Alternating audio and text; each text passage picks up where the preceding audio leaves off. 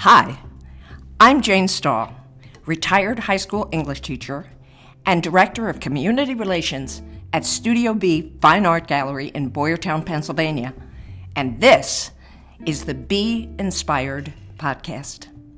My guest and I hope that in the few minutes you spend with us, you'll be surprised and delighted to meet someone new, become aware of projects going on in your neighborhood, and maybe entertain a new way to look at the world. Look, we all need to keep our spirits up in these challenging times, and I can't think of a better way to lift up our spirits than to meet interesting, passionate folks and learn about what they're doing to make life better for all of us. And so, join me now for the Be Inspired podcast.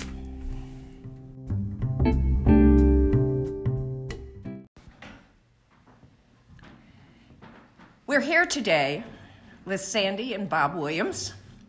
Bob is one of my favorite artists. He's responsible for painting a variety of bear fever bears around Boyertown. And he and Sandy have two locations, but they've kind of retired to Rockport, Massachusetts, which is one of my favorite places in the world, and one of the things that drew us together or bonded us very, very early. Bob's the artist in the family. Sandy's the writer. Sandy has done writing workshops here at Studio B and has published 2 books of her own, which she may tell you about in just a little while. But welcome, Sandy, to Be Inspired podcast. Thank you, Jane. Thank you. I'm happy to be here. Good. Tell me a little bit about your books, first of all. Oh, well, when we retired in 2013, we went to Rockport, and we were going to stay a year. I didn't have any plans to write a book. I did want to do some writing, though. And I found a diary of a woman who lived in Rockport in the mid-19th century, and she kept a diary. And when I read it, I just thought it was so beautiful, so beautifully written. And it told us something about Rockport and Cape Ann, but also just about her as a young woman, having married recently, lost a child before the child was a year old. Her husband went off to the gold rush. So there was some drama in it. And I had the idea just to bring her back to life in Rockport and maybe have other people read it. So I created Moss on Stone. That's the name of the book. It's a little novella, a little historical novella. And it's I used her diary as a basis for it. And then I created a story around it that would be consistent with her life anyway. She's looking back on her life from the afterlife, waiting to come back. Oh, very cool. Now, what are your views on that?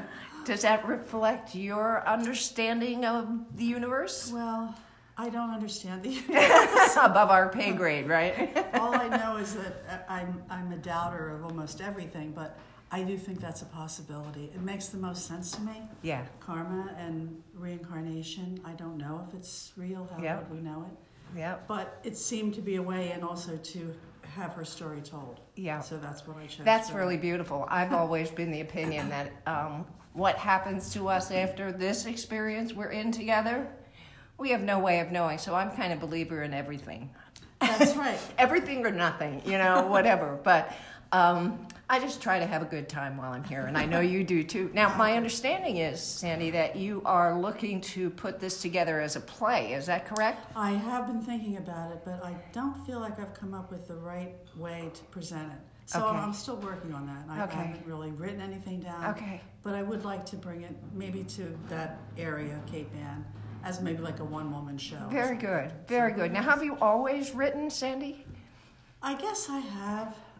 Who's inspired you as a writer? As a writer? Well, I was always a reader. I think that's the thing that got me started reading very early on, and I remember going to the library outside of a little town in Philadelphia, and just picking many books and bringing them home and reading them, bringing them back and getting some more.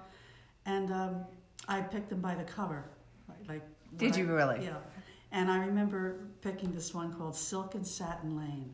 Okay. I must have been 7, 6, I don't remember. But on the cover, it was a bright fuchsia cover, and it had a little silhouettes of Chinese or Asian people with umbrellas. And I didn't know what silk and I mean, I've heard of silk and satin, Okay. but I had never touched it. I didn't know Sure. what it was. Looking back, thinking, oh, this is something that's not like me. I mean, that's what I No kidding. I think that's what attracted me to it, that I've always been attracted to other cultures or other ways of being. And I guess that's what reading does for us, right? Brings us into other It certainly other people. does. I had the best time in my teaching. The very first day I met my students, I'd take them to what I called the Forest of Knowledge, which of course was the library. And I made them sit there in the stacks. And I'd say, now look around you, what do you see? And of course they'd say books. I said, no. Those are people on the shelves. And if you squint your eyes just right, you can see them waving to you.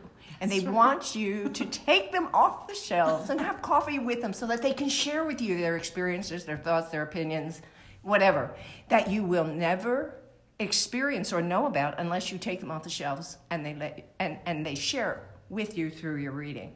Well, they of course thought I was nuts, and I really, Until they got the books and brought them home. Right.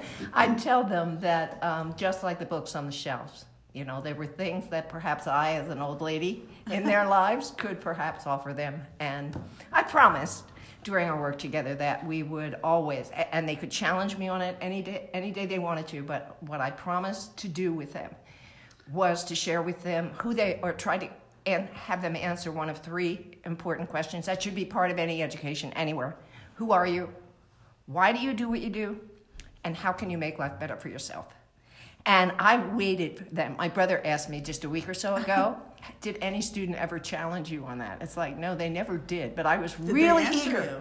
No, I was waiting for them to ask me in the middle of a grammar lesson because I had an argument it's just prepared. Planting a seed. You planted seeds, whether they Right. have the answers to those questions or not. Exactly. Yeah. Exactly. But it was always kind of fun.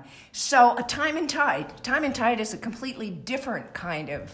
It's a series of short stories. Yes, is that correct? It is. I call it a collection of tales because there's sort of a little twist to each one that's a little bit unusual, not quite magical realism, but something a little But there's strange. a fantasy element to it. Yeah, That tiny bit. explores something that is out of common experience. Can we say that? Yeah, I would hope that it would speak to that for Which people. is your favorite tale? Do you have one?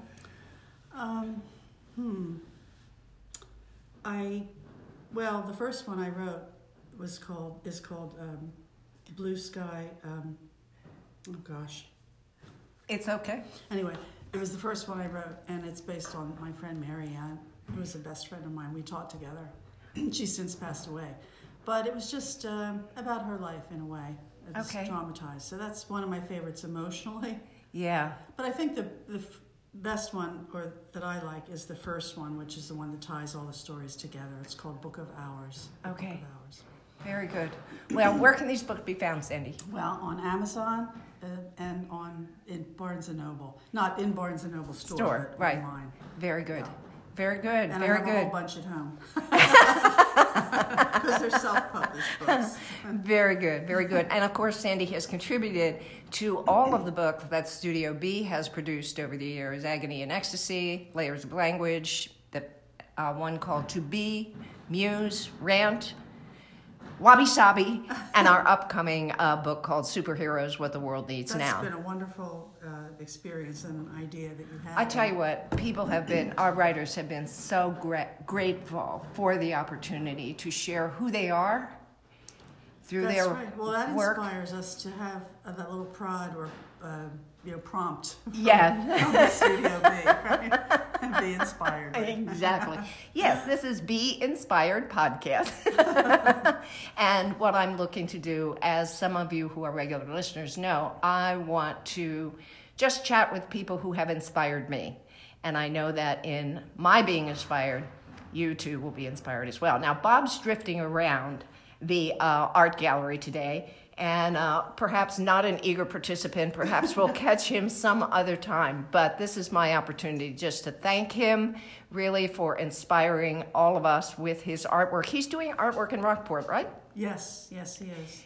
And I would assume that his subject matter has shifted from the fields and meadows and barns of From the farms and landscapes of Pennsylvania to the Gloucester Harbor and the seascapes and streetscapes and more than Very good. And hopefully he and you are having a wonderful time. We are. Excellent. Well, thank you so much for being with me today and being part of my fledgling efforts here at all recording. The best with it. Thank you very much, Sandy. Join us next time. Visit Be Inspired Podcast on any of your favorite places where you listen to podcasts. And anyway, I'll be inspired and again share with you what inspires me so that you can be inspired too. Thank you for downloading this episode of the Be Inspired Podcast. If you enjoyed the Be Inspired Podcast, please subscribe to be notified of new episodes. This podcast can be found on Apple Podcast, Google Podcast, Anchor, Spotify, or wherever it is you listen to podcasts. And we welcome you to suggest people, projects, and perceptions that inspire you. What the world needs now is inspiration. Contact me, Jane Stahl, at studiobbb.org or stop by Studio B. More information can be found in the episode notes. We are eager to meet you and learn what it is you love. This is the end of today's episode, and I hope you find your way today to be inspired.